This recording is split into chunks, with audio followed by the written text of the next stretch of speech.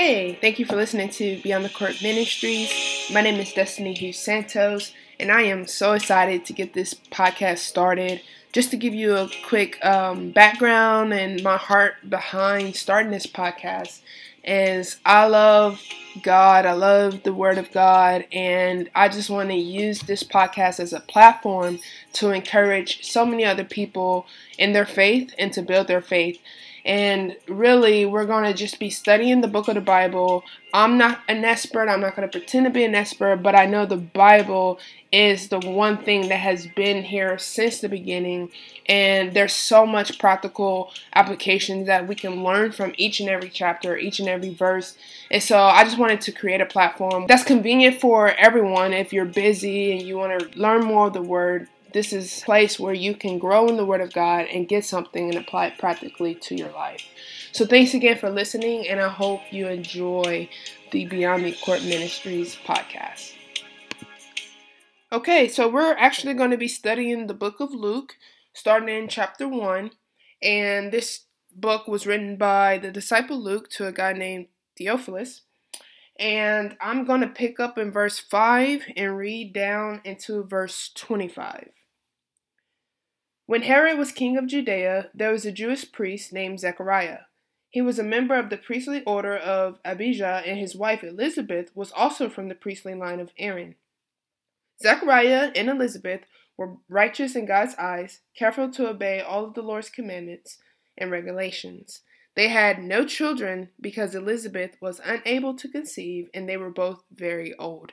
I just want to pause right there and kind of highlight that verse. This is verse 7. Put it in the back of your head. I'm going to reread it. They had no children because Elizabeth was unable to conceive, and they were both very old. We're going to come back to that verse in a second. Verse 8. One day, Zechariah was serving God in the temple, for his order was on duty that week, as was the custom of the priests. He was chosen by lot to enter the sanctuary of the Lord and burn incense. While the incense was being burned, a great crowd stood outside, praying.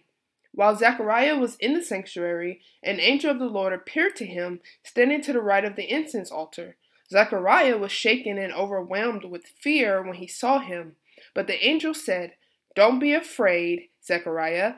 God has heard your prayer. Your wife Elizabeth will give you a son, and you are to name him John." Okay, I want to pause right there as well. Verse 7, remember, said that Zechariah and Elizabeth was unable to conceive, and they were both very old. And then right here in verse 13, the angel told him, hey, don't be afraid. God has heard your prayer. And those two verses stood out to me just because if Zechariah and Elizabeth were both very, very old, I doubt that they were still praying for a child in their old age. But when the angel said, God has heard your prayer, this shows to me that, even if they prayed years and years ago in their youth that they wanted a child, it took all these years for God to answer their prayer, but still God heard their prayer.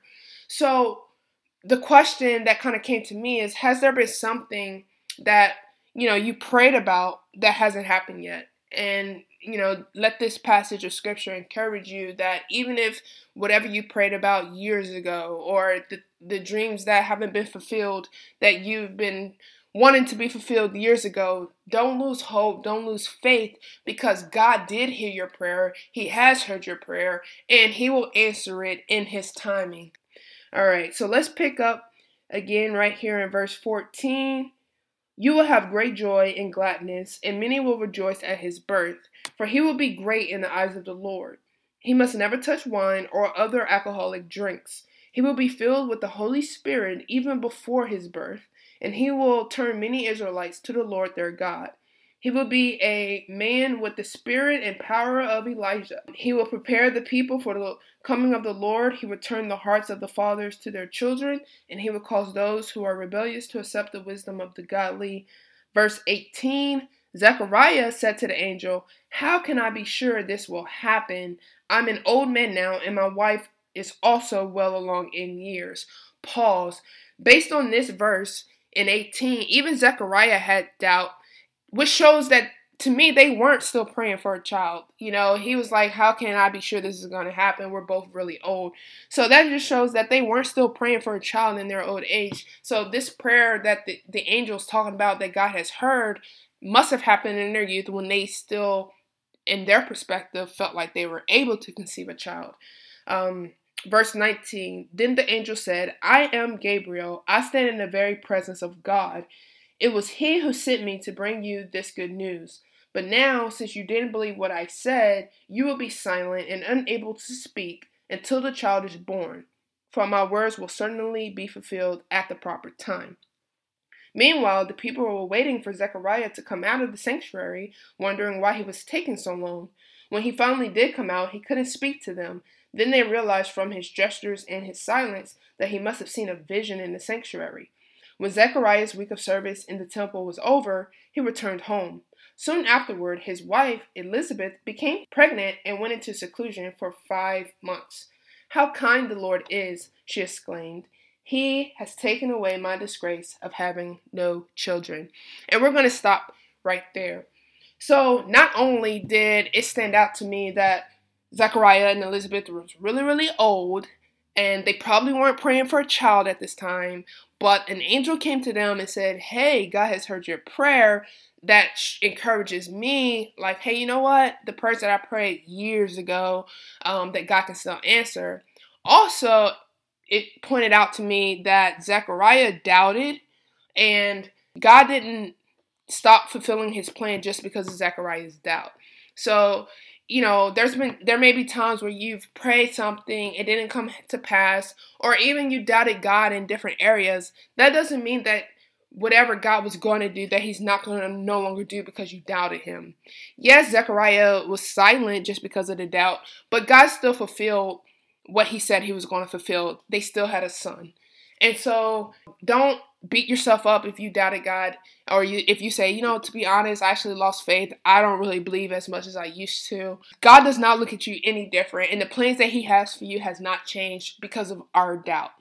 And also, we can be encouraged not to doubt, because regardless of if prayers have been answered, if they haven't, we know that we can trust God that in his timing, he can answer prayers. And hey, if it never happens, I still know that at any moment it could potentially still happen, because I know how powerful God is. So that's the message for today. I really hope this encouraged you. And I just want to close in prayer.